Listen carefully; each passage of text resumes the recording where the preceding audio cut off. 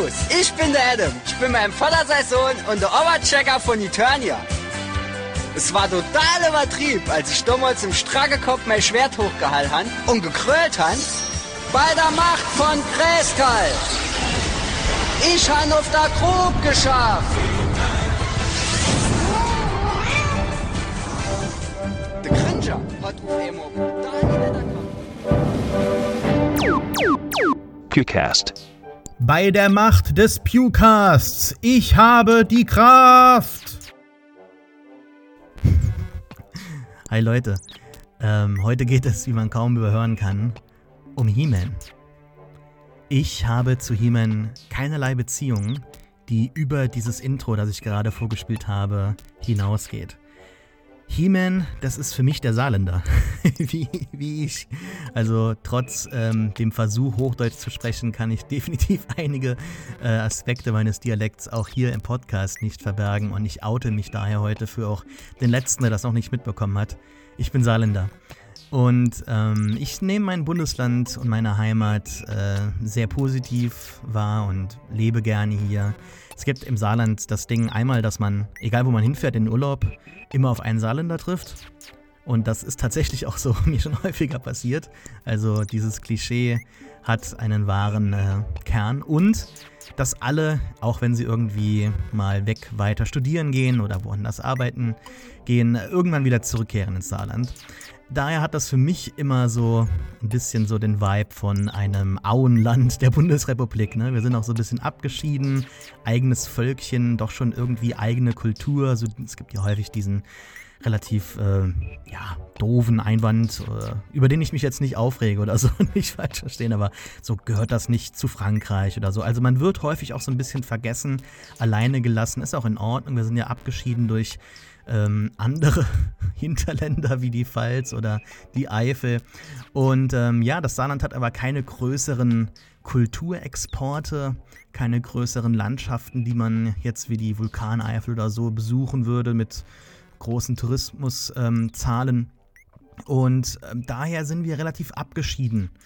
Wir werden daher auch in letzter Zeit häufiger so ein bisschen doof angemacht von der Seite, befördert durch Witzeleien von Jan de Böhmermann. Wir wären irgendwie das Inzestland Deutschlands. Das hat sich so durchgesetzt als neues Klischee, wo, finde ich, weitaus andere Regionen sich in Deutschland eher anbieten würden dafür. Und wenn man aus Bremen und Region kommt, würde ich mich mal in der Hinsicht, was Gendiversität angeht, ja, kleinlaut halten. Also bei so häufig sich verschiebenden Grenzen in der Vergangenheit und dem ja doch schon sehr regen kulturellen Austausch hier an der Dreiländergrenze mit Luxemburg und Frankreich sehe ich das doch irgendwie ganz anders. Aber das geht am Thema heute vorbei, denn es geht um He-Man und seine Freunde, um den Mechaniker, um die Stablumpe und so weiter. Und dieses Parodie-Hörspiel hat 2 Folgen aus dem Verlag Hearonic, also To Hear, Hero, sehr clever, gegründet von Björn Korthoff. Ich weiß aber bis heute nicht, ob sich Korthoff für dieses Special, für diese Parodie verantwortlich zeichnet. Ich kann bis heute keine Autoren finden, vielleicht ist das auch rechtlich gesehen etwas problematisch, aber ich glaube, die wurden tatsächlich sogar mal als CDs veröffentlicht.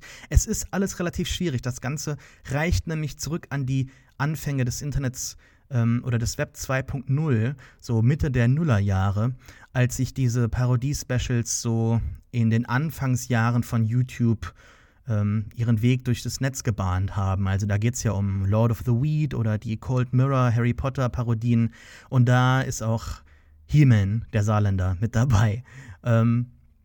Bis heute relativ ikonisch über die Figuren, die dort angesprochen werden, aber auch so diese Sprüche, ich habe auf der Grub geschafft und so, das sind Sprüche, die, glaube ich, übers Saarland hinaus Bedeutung haben und auch gut ankommen. Kein Dialekt, der irgendwie negativ wahrgenommen wird. Der Akzent ist jetzt nicht irgendwie störend und jeder mag's. Also wenn man mal in die YouTube-Kommentare schaut, lieben alle He-Man den Saarländer. Es soll aber jetzt nicht um He-Man den Saarländer gehen, sondern um He-Man die Figur, also die Ikone der Popkultur, He-Man, der Prinz Adam von Eternia, zu dem ich absolut keine Beziehung habe. Ich habe zu He-Man keine Beziehung, ich habe He-Man nie geschaut Und über diese Specials ist mir nichts vertraut. Ich schiebe das immer so ein bisschen auf mein Geburtsjahr. Ich war so gefühlt gerade 1-2 Jahre zu spät geboren, um diesen Hype mitzuerleben. Denn gerade mein etwas älterer Cousin war der größte He-Man-Fan unter den Sternen. Und trotz vieler Möglichkeiten habe ich jetzt bis auf dieses saarländische Parodiewerk nie tiefer gegraben. He-Man, das war ja auch eher mal so häufiger die Punchline an sich. Es gibt etliche He-Man-Verschnitte, Remixe. He-Man ist mal schwul, mal Sänger, mal Stilikone, aber nie wird irgendwie über die Geschichte gesprochen oder besondere Momente aus der Serie zitiert. Zumindest habe ich das so mitbekommen. Vielleicht habe ich auch was verpasst. Ich werde es heute erzählt bekommen. Und ich hatte auch immer so das Gefühl, dass ich da insgesamt nicht so wirklich viel verpasst hatte. Vielleicht ein Sakrileg für den einen oder anderen Hörer. Doch für mich gab es jetzt einmal die Möglichkeit, diese Bildungslücke endlich zu schließen. Netflix bringt nämlich He-Man wieder groß zurück.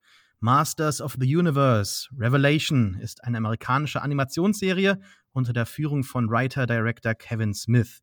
Teil 1, die ersten 5 Folgen, quasi eine Staffel, in einer Länge von jeweils 20 Minuten, erschien jetzt vor kurzem.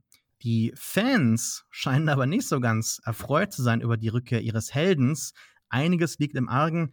Das möchte ich nun mit einem echten Experten besprechen. Hallo Heiner. Hallo.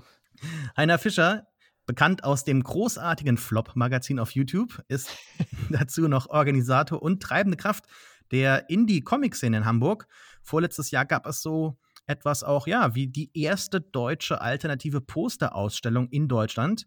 Und er ist dazu ein langjähriger Pew-Freund. Ich freue mich heute sehr, ihn zum ersten Mal im Pewcast begrüßen zu dürfen.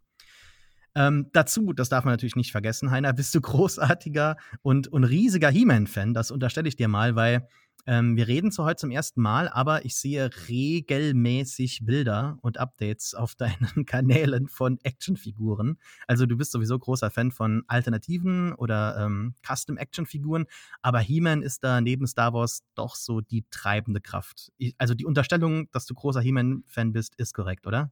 Das ist absolut korrekt. Vor allem, was die Actionfiguren anbetrifft, da liegst du genau richtig. Okay, dann habe ich ja Glück gehabt. Also wir haben ideale Voraussetzungen. Heute reden wir über Masters of the Universe, den großen Skandal. Und vielleicht beginnen wir zunächst mal überhaupt bei He-Man, der ja so synonymhaft benutzt wird für die Serie oder die Marke Masters of the Universe. Sagt man eigentlich im Fandom einfach nur Motu? Ja, also ich glaube, das kommt daher, weil das beim Schreiben so einfach abzukürzen ist und dann hat sich irgendwann so eingependelt, dass die Leute nur noch Motu sagen. Okay. Dann fangen wir doch mal an bei He-Man selbst. Weil du musst mir jetzt mal überhaupt erklären, worum geht es denn bei He-Man bzw. Masters of the Universe? Also ich kenne He-Man, ich kenne seine Freunde, zumindest im Aussehen, und ich weiß, dass Skeletor immer die Castle Grayskull möchte. Gibt es da noch mehr zu erzählen? Also um Eternia herum, habe ich da viel verpasst? Ich würde sagen, nein. Und jetzt gibt es wahrscheinlich schon Buhrufe von außen. Aber ursprünglich ist es ja wirklich nur eine Actionfigurenreihe gewesen. Und dann wurden Comics dazu gemacht, weil der Hersteller Mattel nicht genau wusste, wie sollen wir dieses Produkt bewerben, was steckt für eine Geschichte dahinter. Deswegen haben sie diese Mini-Comics zu den Actionfiguren dazugelegt, damit die Kinder sich nichts selbst ausdenken müssen, in Anführungsstrichen, sondern nachlesen können, das sind die Abenteuer von He-Man, die können wir nachspielen. Und dann kam natürlich die Zeichentrickserie, die ursprünglich auch als reine Werbesendung galt. Also natürlich hat man das als Kind nicht gemerkt und es wird auch nicht wie eine Werbesendung transportiert, sondern das war ja ein ganz normaler Cartoon mit seinen 20, 25 Minuten. Aber am Ende sollte es dazu führen, dass Actionfiguren verkauft werden, Spielzeuge. Also ganz typisch wie so Transformers oder andere Serien, ne? Auch die Turtles natürlich, denke ich, haben da einige Parallelen. Wobei die natürlich einen Comic-Ursprung hatten. Ja. Was macht denn so He-Man bis heute aus? Also ich habe das Gefühl, der ist so ein bisschen verschwunden aus der Popkultur. Er hat aber trotzdem noch eine sehr große Anziehungskraft auf eben ältere Millennials wie dich oder mich. Und liegt das jetzt nur an dem Nostalgiefaktor? Also scheint mir ja häufig ganz direkt mit den Figuren verbunden zu sein. Also wenn man sich so He-Man-Fanseiten anschaut, planeteternia.de, dann sind die Figuren ja da immer Front and Center. Also gibt es da außer den Figuren noch viel mehr, was heute bei He-Man im Fandom diskutiert wird? Oder ist das schon so das Hauptding? Ja, ich glaube, einer der Gründe, warum das so ein bisschen aus der Popkultur verschwunden ist, hat einfach damit zu tun, dass du nicht jetzt 3 Filme hast, zum Beispiel, aus denen du zitieren kannst. Eternia ist zweimal explodiert. Wer baut das wieder auf oder so? Sondern es gibt halt so irgendwie, also es gibt nicht diese eine Geschichte, auf der man sich seine Zitate raussuchen kann, sondern du hast halt eher so einen Kosmos. Der ist jetzt auch nicht riesig, aber du hast natürlich die Comics von früher, dann hast du diese Zeichentrickserie, dann hast du moderne Comics, die jetzt auch in Abstand von einigen Jahren bringt irgendein Verlag immer wieder neue Miniserien raus. Und dann hast du die Serie, die 2000X heißt es so schön, in den 2000er rauskam. Und da gibt es, jeder erzählt irgendwie so eine eigene Geschichte und nicht die gleiche. Also man will sich auch nicht wiederholen, aber trotzdem ist nicht so richtig, die Zusammenhänge zwischen den Figuren waren so und hier sind sie auch so, sondern werden dann neu erfunden, so ein bisschen, könnte man sagen. Und deswegen ist es schwer, sich was Bestimmtes rauszusuchen, außer Videos, die du als Memes benutzen kannst. Mhm. Also ist jetzt quasi das Anschließen an diese alte Serie nur so ein Marketing-Trick gewesen von Netflix? Weil, wenn wir jetzt über Revelation sprechen, diese neue Netflix-Animationsserie, hatte ich das Gefühl, okay, ich habe da damals etwas verpasst, aber jetzt habe ich die Chance, da neu einzusteigen. Das gibt es ja auch bei manchen Comics manchmal, Aqua Blue zum Beispiel. Also habe ich so eine Serie letztens gelesen, die auch nach vielen Jahren nochmal neu anschließt. Und das ist ja überhaupt so ein großes Thema, das in unserer Zeit gerade ganz viel wiederkommt. Also Sachen aus unserer Kindheit, Jugend werden remaked oder fortgesetzt. Es gibt diese Legacy-Sequels, die halt ja schon im Namen so eine gewisse Bedeutung und ein Erbe mitbringen, ne? So auch Verantwortung dann den Kreativen auferlegen, das Ganze jetzt richtig zu machen. Also da kommt jetzt wieder was, aber da hat jetzt nicht wirklich Revelation an viel angeschlossen, oder? Wenn ich das so raushöre. Ja, also das ist natürlich irgendwie so ein Marketing-Gag, aber damit wurde ja auch wirklich ganz, ganz viel und von Anfang an ganz doll beworben. Wir knüpfen da an, zumindest im Geiste, wo es damals aufgehört hat, wobei es ja damals überhaupt kein Ende gab und es gab auch keine Story in dem Sinne, weil das immer dieser One and Done und jede Folge stand für sich und du hattest ein Ereignis und beim nächsten Mal war alles wieder auf Null. So wie Serien früher waren, auch andere Serien natürlich. Ja, Simpsons, ganz normal, Ja, Paradebeispiel, ne? genau. Und die Besonderheit war, du hattest am Ende von jeder Episode sozusagen nochmal so eine kurze Ansage von He-Man, das und das ist passiert und die Moral aus der Geschichte ist das und das und deswegen, wenn ihr mal einen Freund habt, dem es schlecht geht, dann tröstet ihn. Cool. So, das war natürlich super für Kinder so. Und sie tun jetzt irgendwie so, als hätten sie das hier auch, aber wenn du eine richtige Geschichte erzählst, die sich über einen Zeitraum erstreckt, dann sollte ja im Idealfall immer irgendwie eine Moral drinstecken oder was man für sich mitnehmen kann und nicht danach ausschalten und sofort an was anderes denken. So. Und deswegen finde ich, ist das jetzt nicht etwas, wo man sagen kann, ja, wir machen es genau wie früher und das, ja, also ist es irgendwie, ich glaube,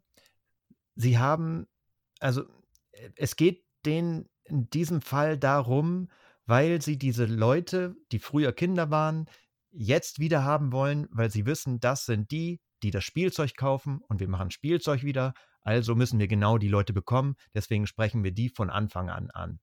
Mhm. Was ja ein spannender Gedanke ist, der so ein bisschen im Kontrast steht zu dem, was jetzt einige Kreative sagen. Da kommen wir, glaube ich, am Ende unseres Podcasts definitiv drauf zu sprechen, wenn es darum geht, dass ja die Erwachsenen gerade jetzt sehr enttäuscht sind und dann behauptet wird, ja, nee, die Serie ist eigentlich doch wieder für die Kinder, weil es ist ja eine Zeichentrickserie. Aber zunächst einmal, lass uns doch mal über Revelation sprechen. Wie fanden wir denn jetzt diese Serie? Also ich fange mal an. Ich bin ja neu und habe in der ersten Folge auf jeden Fall meinen großen Spaß damit gehabt. Also da sind Figuren, die ich wiedererkennen konnte. Ich habe auch dann so ein Erlebnis gehabt, sodass ich mal manche Sachen oder Zusammenhänge deutlich verstehe. Also was jetzt Castle Grayskull ist, worum es da geht, was geschützt werden muss. So einige Grundthemen waren mir natürlich so bekannt. So, ne? Es geht so ein bisschen um Technik versus Magie und die Magie muss beschützt werden und der Skeletor will da immer an Castle Grayskull rankommen und He-Man beschützt das und so weiter und so fort. Und in der ersten Folge hatte ich da auch Spaß damit, durchaus, und war jetzt von diesem großen Fehler, He-Man zu töten in der ersten Folge, nicht wirklich getroffen. Ich fand das spannend und eine Ansage, zumal ja da auch viel auf dem Spiel stand oder immer noch steht, weil eben mit Castle Grayskull oder diesem Versteck unter der eigentlichen Burg dann eben auch die Magie aus der Welt verschwindet und es wird halt so eine grundlegende apokalyptische Stimmung gesetzt. Und man hat, glaube ich, da auch als langjähriger Fan zum ersten Mal das Gefühl, oder es wird einem zumindest so suggeriert, jetzt geht es mal wirklich um was. Also es geht jetzt um grundlegende Veränderungen, die über diese eine Folge hinaus Eternia, also dieses ganze Universum verändern können. Und das ist doch mal ein Ansatz, der auch neue Leute so ranziehen kann. Weil wenn man immer so in diesem Wiederholungsmechanismus gefangen ist, hat man als Fan natürlich seinen Spaß daran oder findet Gefallen daran, wie auch immer, kann sich neue Figuren, neue Charaktere wünschen, aber neue Leute zieht das, glaube ich, nicht ran. Jetzt hatte ich auf jeden Fall große Erwartungen, was damit weiter fortgeführt wird. Dass dann He-Man aber nicht mehr so Front and Center ist, wie er im Trailer und auf dem Poster war für mich ein ganz großes Problem. Ich würde auch ganz kurz mal den Trailer einspielen, sodass wir mal hören, worum es in der Serie laut dem Marketing eigentlich gehen soll. Magic gave birth to Eternia, the first planet in all of creation. But now the magic is gone. And without magic, Eternia will rot and die. And as goes Eternia, so goes the entire universe. I built a life of truth. Away from magic. And now you want me to save magic?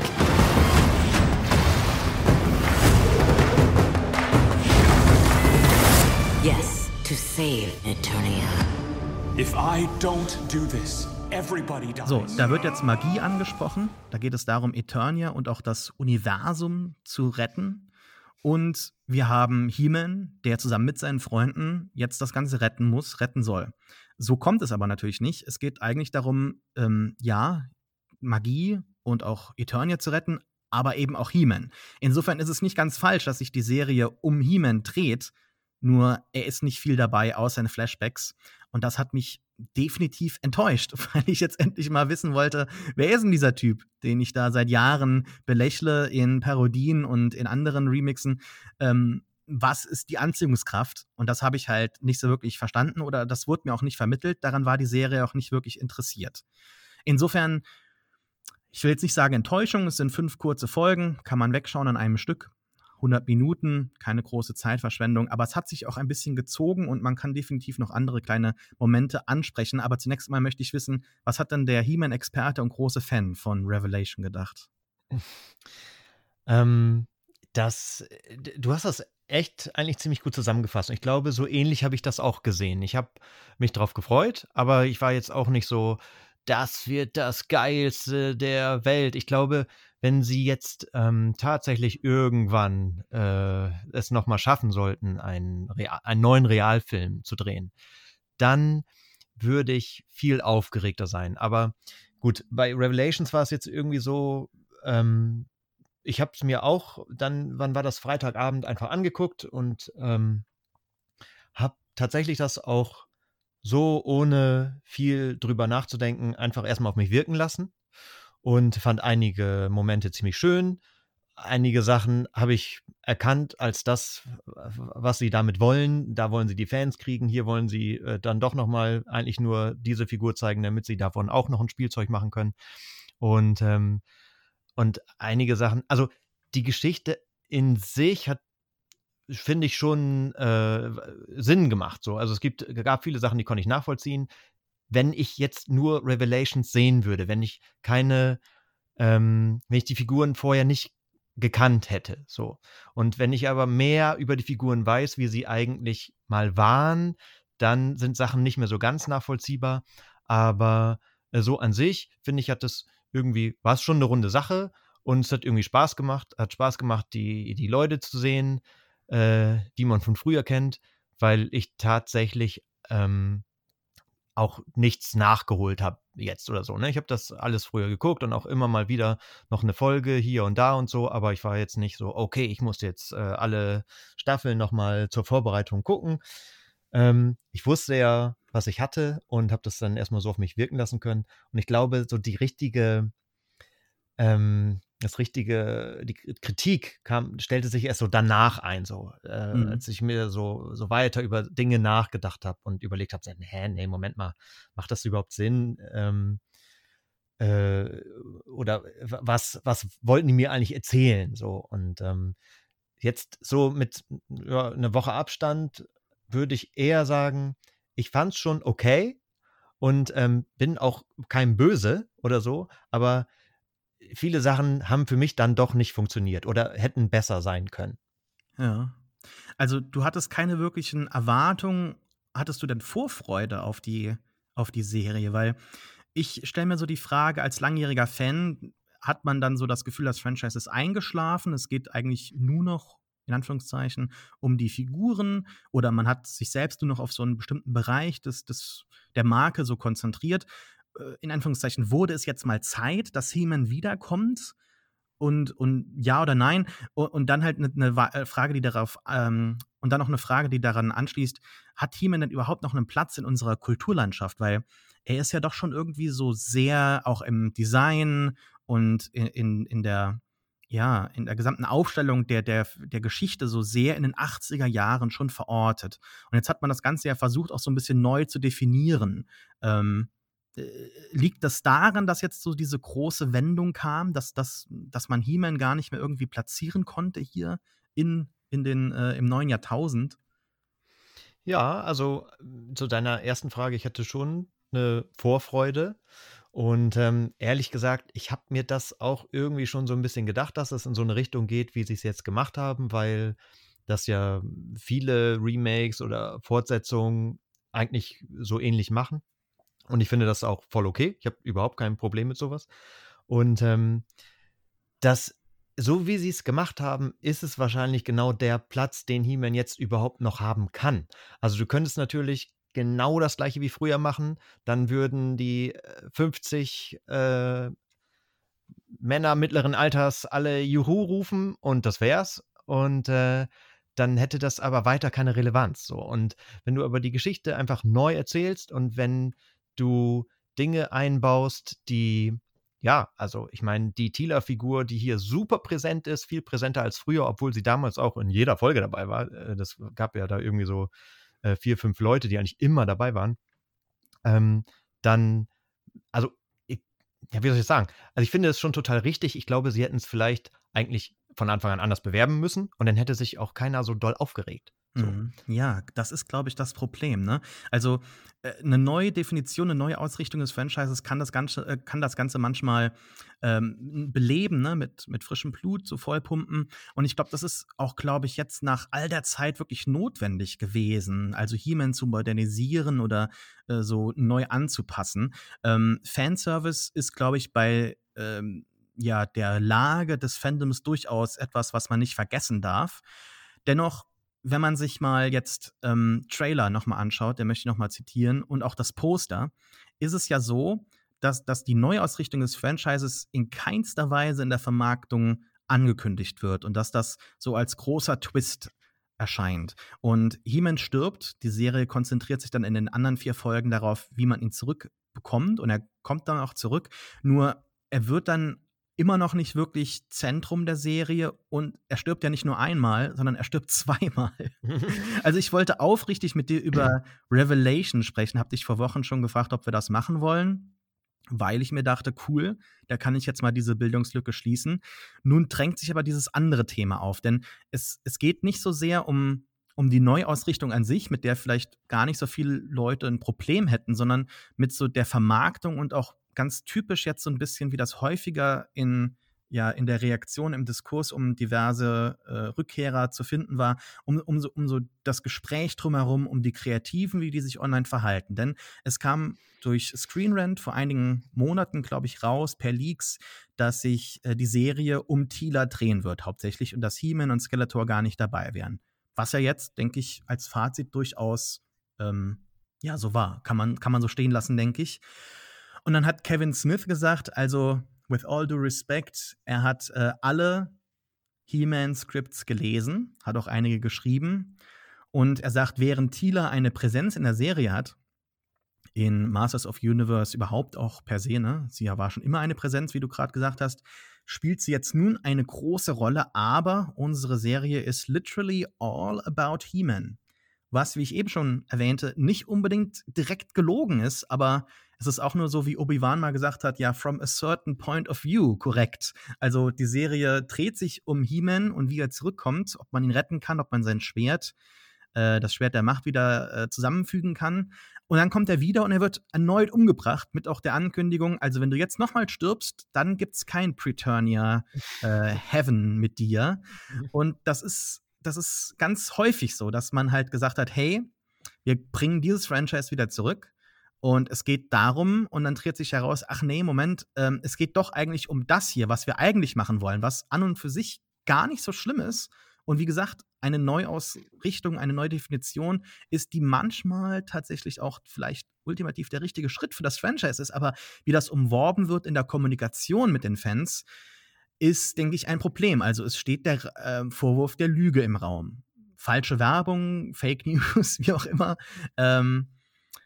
Ist das ein großes Problem, das dich betrifft? Weil ich muss ganz ehrlich sagen, ich fühle mich jetzt auch als jemand, der gar keine Verbindung zu dem Franchise hatte, auch keine Emotionen mitgebracht hat, doch so ein bisschen verarscht. Weil eigentlich denke ich mir, who cares, ne? Es ist He-Man und es ist eine Zeichentrickserie, aber es liegt schon so ein bisschen der Vorwurf im Raum der Lüge und dass halt die Kreativen da und Smith halt vor allem da so ein bisschen, ja, einfach gelogen haben. Siehst du das genauso? Stört dich das? Ist das ein Problem? Also siehst du das wie viele andere Fans, die gerade auf die Barrikaden gehen? Ja, ich glaube, die Tatsache, dass es so ist mir wirklich egal. Aber dass sie dann immer, oder vor allem Kevin Smith, das so vehement abgestritten hat. Und er ist ja sowieso also ich mag ihn gerne so, aber er ist ja auch ein Profi darin, Sachen, also sich selbst immer zu wiederholen, so, ne? Er erzählt ja Geschichten gerne doppelt, dreifach und vierfach, so, weil irgendjemand hat es bestimmt noch nicht gehört. Und, aber hier war es ja auch so, immer wieder betont so, also das, was du auch gerade gesagt hast. Hier, es geht die ganze Zeit um He-Man, aber in Episode 1 Star Wars, nicht The Force Awakens, meine ich natürlich, geht es auch irgendwie um Luke Skywalker und sein Laserschwert. Und ja, wie viele Minuten hat er? Ich weiß es nicht mehr. Und so ähnlich ist es dann ja hier fast auch. So. Und das kann ich schon verstehen. Und ich hätte auch absolut gerne mehr He-Man gesehen. Aber auf der anderen Seite frage ich mich, ja, keine Ahnung, was sie mit ihm gemacht hätten oder ob das vielleicht überhaupt spannend gewesen wäre.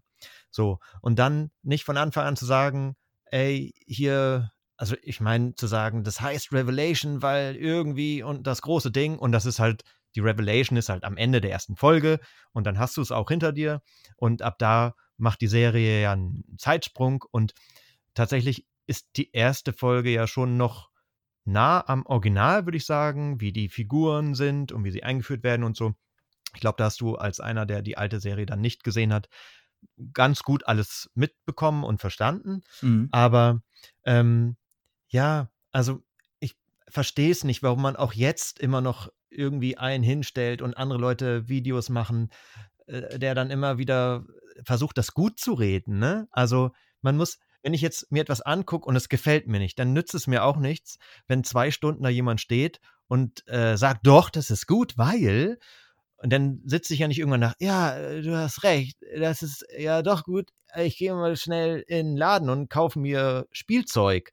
So, weil auch immer wieder gesagt wird, oder vor allem Kevin Smith hat immer gesagt, oder sagt es wahrscheinlich auch noch, wenn man ihn fragt, wir hatten den größten He-Man-Fan dabei, den es überhaupt gibt, und der hat alles sich mit angeguckt, und wenn dem das gefällt, dann, ich hatte überhaupt keine Bedenken, dass es dem Publikum gefällt.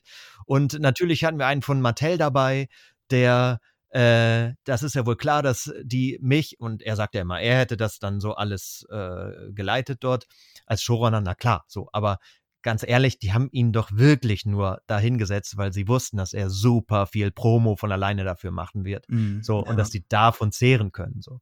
Und ja, da war einer von Mattel dabei, und die wollen Spielzeug verkaufen, aber trotzdem, da sind halt Autoren in dieser Serie, die haben, also wenn ich das richtig recherchiert habe, ist einer dabei, der ziemlich viel Zeichentrick-Filme oder Serien geschrieben hat.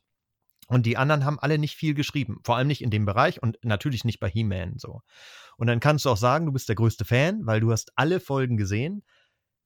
Deswegen ist man ja nicht unbedingt der größte Fan, weil man alles gesehen hat. So, aber ja, also ich verstehe es nicht, dieses Rausreden. Warum nicht einfach von Anfang an sagen so, wir wollten das machen und das ist es auch geworden.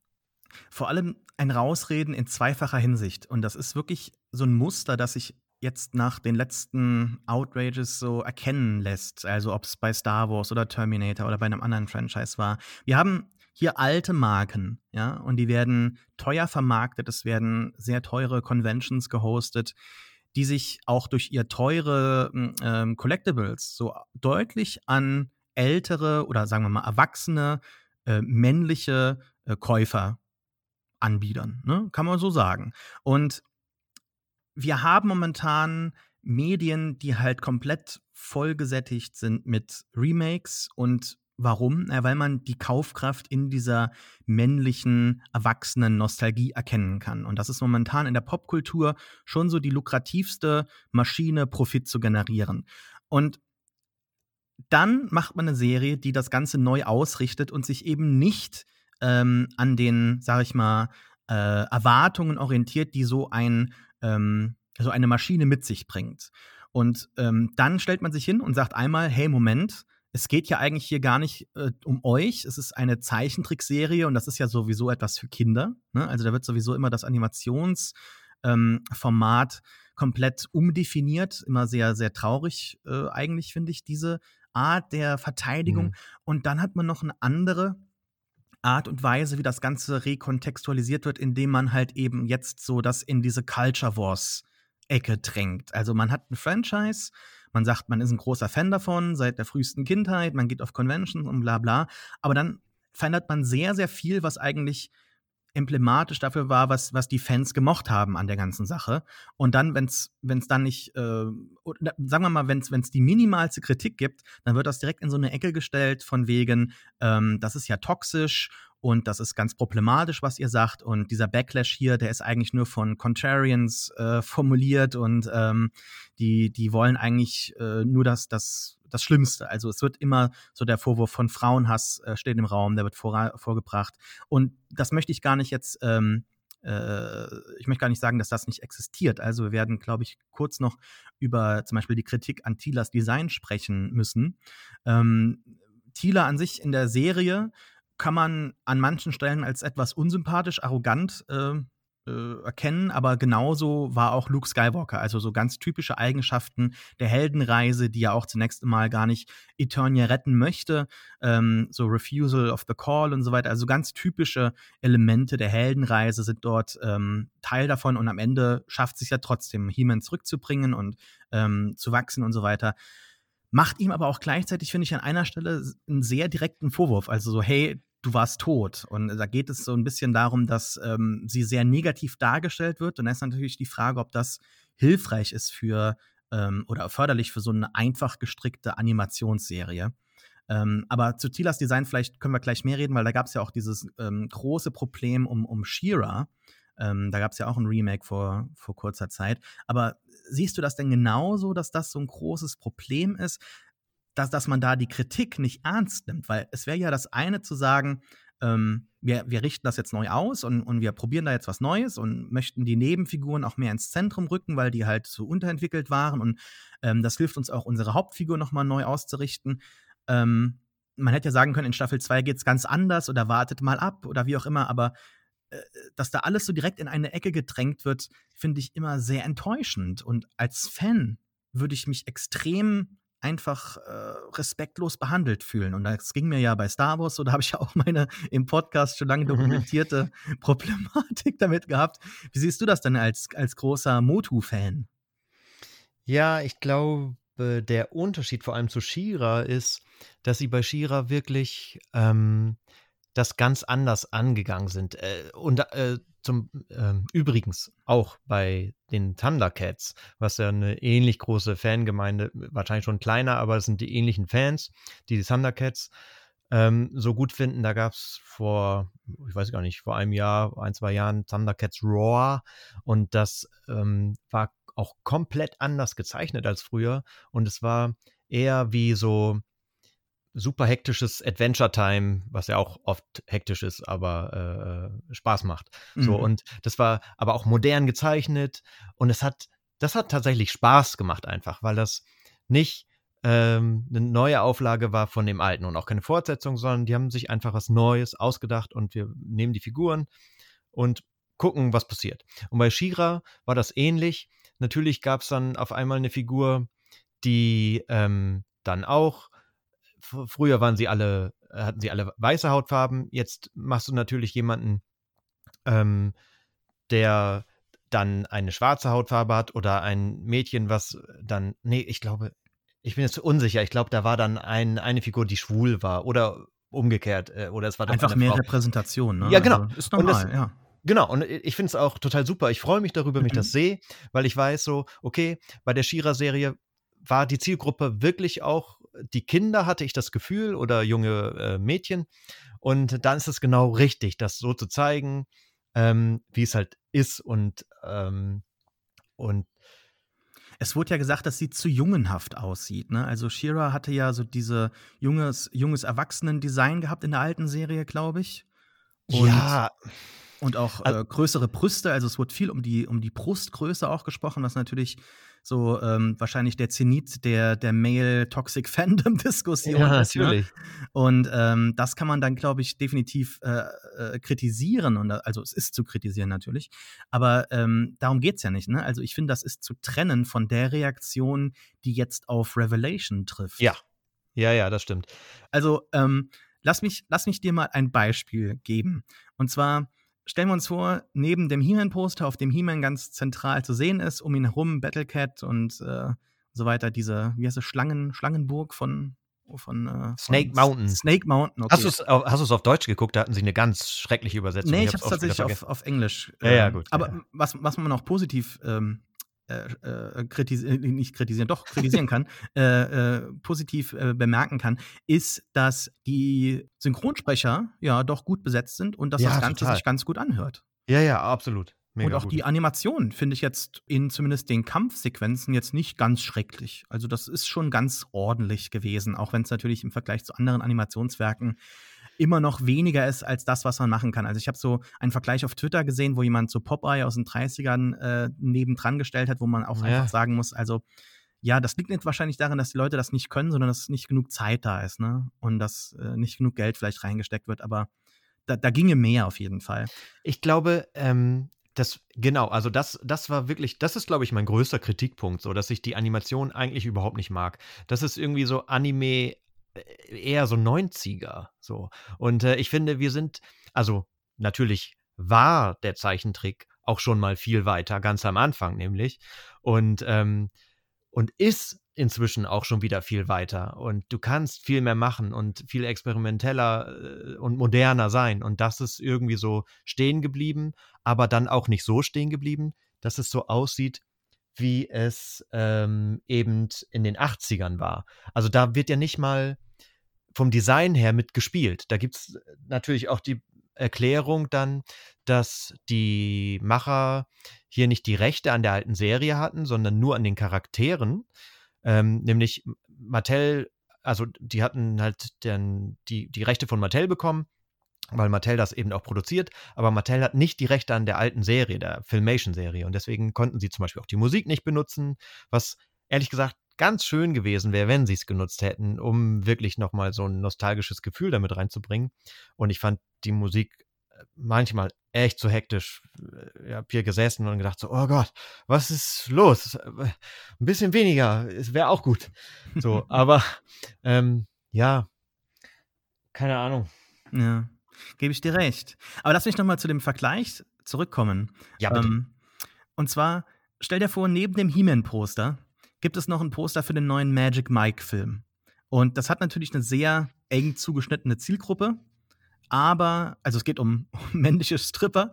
Das kann natürlich von allen Menschen gemocht werden und genossen werden. Ich habe zum Beispiel auch gerade Magic Mike 2 ist ja ein großartiger Film, an und für sich. Ganz abgesehen von den Strippern. Aber auch Matthew McConaughey im ersten Film. Also, tolles Franchise, beziehungsweise kein Franchise. Obwohl, doch, gehen die nicht auf Tour, Ja. glaube ich sogar. Also, vielleicht steht da auch noch ein dritter Film irgendwann mal an, wenn Channing Tatums Karriere komplett am Boden ist. Wenn er mal wieder Wissen wir Zeit hat, nicht. ja. So, aber das Poster ist daneben und wir wissen ja auch, wer da Hauptzielgruppe ist, wer hauptsächlich angesprochen werden soll durch männliche Stripper. Ja. Und jetzt ist es so, stell dir vor, es gibt einen Magic Mike-Film und die fahren da zur Show und in den ersten 5 Minuten gibt es einen Autounfall auf der Autobahn und alle sterben in dem Autounfall. und der Rest des Films folgt dann halt irgendwie so den Eltern von Channing Tatum und den anderen Strippern, während sie da die Wohnungen der Söhne irgendwie ausräumen, ins Bestattungsamt gehen und dann halt die Leute beerdigen. Also es geht da am Ende irgendwie nur so um die Subversion des Ganzen, um die Subversion der Erwartungen. Denn was mich dann wirklich so ein bisschen verstimmt hat, ist, als He-Man zum zweiten Mal dann wieder getötet wird. Weil ansonsten hätte ich diese Reise auch mit Orko und so gut gefunden. Also da sind Figuren, die an der Seite von He-Man lange existiert haben, glaube ich. Und die nie so wirklich die Aufmerksamkeit geschenkt bekommen haben, ohne dass ich die Serie gesehen habe. Es ist einfach nur mein Gefühl, die sie vielleicht verdient hatten. Ne? Also, dass da auch sein Name nochmal erklärt wird und auch seine Geschichte und dass da auch Figuren so ein bisschen über diese klare Gut- und Böse-Definition hinwegkommen. Also Evelyn, ne, zum Beispiel. Und dass dann aber nochmal am Ende dann der Schlusspunkt ist, ja, nee, Moment, He-Man wird trotzdem nochmal getötet und er kommt nicht mehr zurück, dann auch mit Ansage. Und Skeletor ist jetzt derjenige, der die Macht hat. Als Cliffhanger funktioniert das natürlich gut. Und ich habe auch jetzt Lust, weiterzuschauen, um rauszufinden, ist He-Man wirklich tot? Ich gehe nicht davon aus. Er wird schon irgendwie wiederkommen und die Macht bekommen. Am Ende der letzten Folge kommt er zurück. Ja, aber es geht einfach um dieses große Problem der Vermarktung. Und ich finde, wenn man jetzt über diese Serie redet, haben wir getan, und über diese fehlerhafte Kommunikation, da möchte ich ein Fazit ziehen für mich heute, dann ist es wirklich, dass das ganz anschaulich zeigt, wie eben Kommunikation falsch läuft und wie man das Ganze in Zukunft am besten enger mit dem Fandom auch kommunizieren muss. Also ich denke da zum Beispiel an das MCU, wo ja ganz deutlich auch so ein bisschen metatextuell erklärt wird, okay, wir bauen uns jetzt gerade das Multiverse auf und wir erklären dir auch so ein bisschen die Regeln und wo es Interviews gibt mit dem oder der Person, die halt hauptsächlich dafür verantwortlich ist, der große kreative Kopf, der über allem steht. Und da gab es ja nie solche Outrages. Da gab es ja auch genügend Probleme, narrativer Art, wo man sich hätte verirren können, aber es wurde immer wieder von Kevin Feige glatt gebügelt und per Statements genau kommuniziert, was man plant, wohin die Reise geht, was möglich ist. Und sowas fehlt häufig an der Spitze von diesen Marken. Und wenn wir dann die Person haben, die sich dann aber so in alle Richtungen halt wendet und winselt, dass man das ja gar nicht so gemeint hat oder dass das alles falsch ist und dass man die Kritik immer von sich weist, dann ist das halt schon in der Kommunikation mit den Fans ein großes Problem. Und das führt halt zu massiver Enttäuschung. Und dass diese Enttäuschung sich irgendwo entlädt in Review-Bombings oder sowas, ne, was da teilweise zitiert wird in der Berichterstattung, das ist natürlich, ja, also da bin ich auch kein Fan davon, aber ich kann es natürlich auch irgendwo verstehen. Gleichzeitig, ne, es ist He-Man, es ist nur ein Franchise, das mal irgendwann vor langer Zeit eine Bedeutung hatte. Inwiefern sollte das heute noch eine große Rolle spielen? Aber ich glaube, man kann das am Ende verstehen, ne, diese Enttäuschung. Und das bleibt halt als bitterer Beigeschmack dann in der Zukunft immer so Teil des Ganzen. Ich fand das erstaunlich, wie wenig negative Kritik es ganz am Anfang gab auf den Seiten, wo ich mich rumgetrieben habe. Also, jetzt Facebook, Instagram oder so. Und, grade am Samstag noch ganz viele Leute so: „Ja, ist irgendwie anders, aber ich fand's richtig gut. Mal sehen, muss ja nicht jeder gut finden.“ Und dann ist das so 'n bisschen umgeschlagen. Dann kamen halt YouTuber, die Videos gemacht haben, die ins Negative gingen so. Und Ja. ich kann das auch genau wie du, ich kann das richtig verstehen so, weil die ja auch irgendwie recht haben. Du willst ja He-Man sehen. Und ich glaube, dieser Cliffhanger am Ende zum Beispiel hätte sogar viel besser funktioniert, wenn er nicht am Anfang auch schon gestorben wäre. Genau. So, weil du denkst irgendwie so: „Ja, der ist ja gestorben, dann ist er zurückgekommen. Jetzt ist er wieder gestorben. Jetzt war er ja im Himmel, dann kommt er jetzt wahrscheinlich in die Hölle. Da ist dann Scareglow wieder, den fand ich sowieso am besten, dann können die noch mal kämpfen und dann kommt er wieder zurück.“ Also, das, habe ich mir jetzt ausgedacht, ich weiß nichts.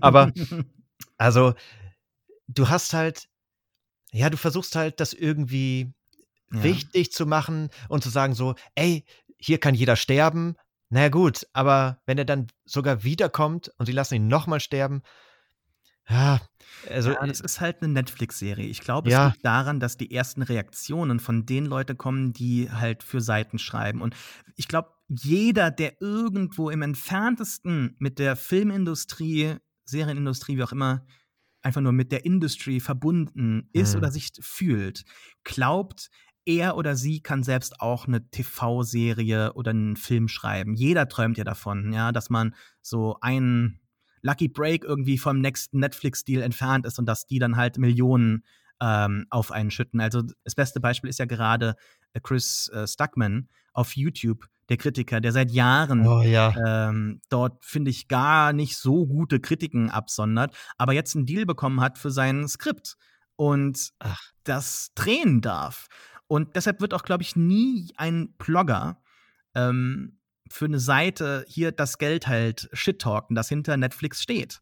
Ich glaube, da kannst du dir wirklich extrem mit einer Sache, wenn du nicht diese Unabhängigkeit hast und sagst: „Ich bin Kritiker und mehr möchte ich nicht“, kannst du das nie so wirklich hundertprozentig frei bewerten. Ich glaube, dass da viel auch oder selbst wenn der Autor, die Autorin dahinter, das gern tun würde, dann wollen die Seiten natürlich nicht so eine vernichtende Kritik halt raushauen, weil die auch Verbindungen haben. Das sieht man zum Beispiel bei Slash-Film ganz gut, der Blog von Peter Shredder, die ja ganz enge Beziehungen zum MCU haben. Peter Shredder, der ganz häufig mit Kevin Feige sich auf Events getroffen hat, und da merkt man auch in seinen Videos, dass die schon so ein Verhältnis haben, dass die mal miteinander gesprochen haben, auch privat vielleicht, wie man manche Sachen kommuniziert. Und es ist ja auch kein Wunder, dass viele Blogs noch mal so in der Mitte des Jahrzehnts, wo ja eigentlich viele Blogs und Blogs generell so untergegangen sind, dass da viele Seiten noch mal groß geworden sind, entlang des MCUs in der Berichterstattung. Und, da wird ja sich niemand ins eigene Fleisch schneiden, glaube ich.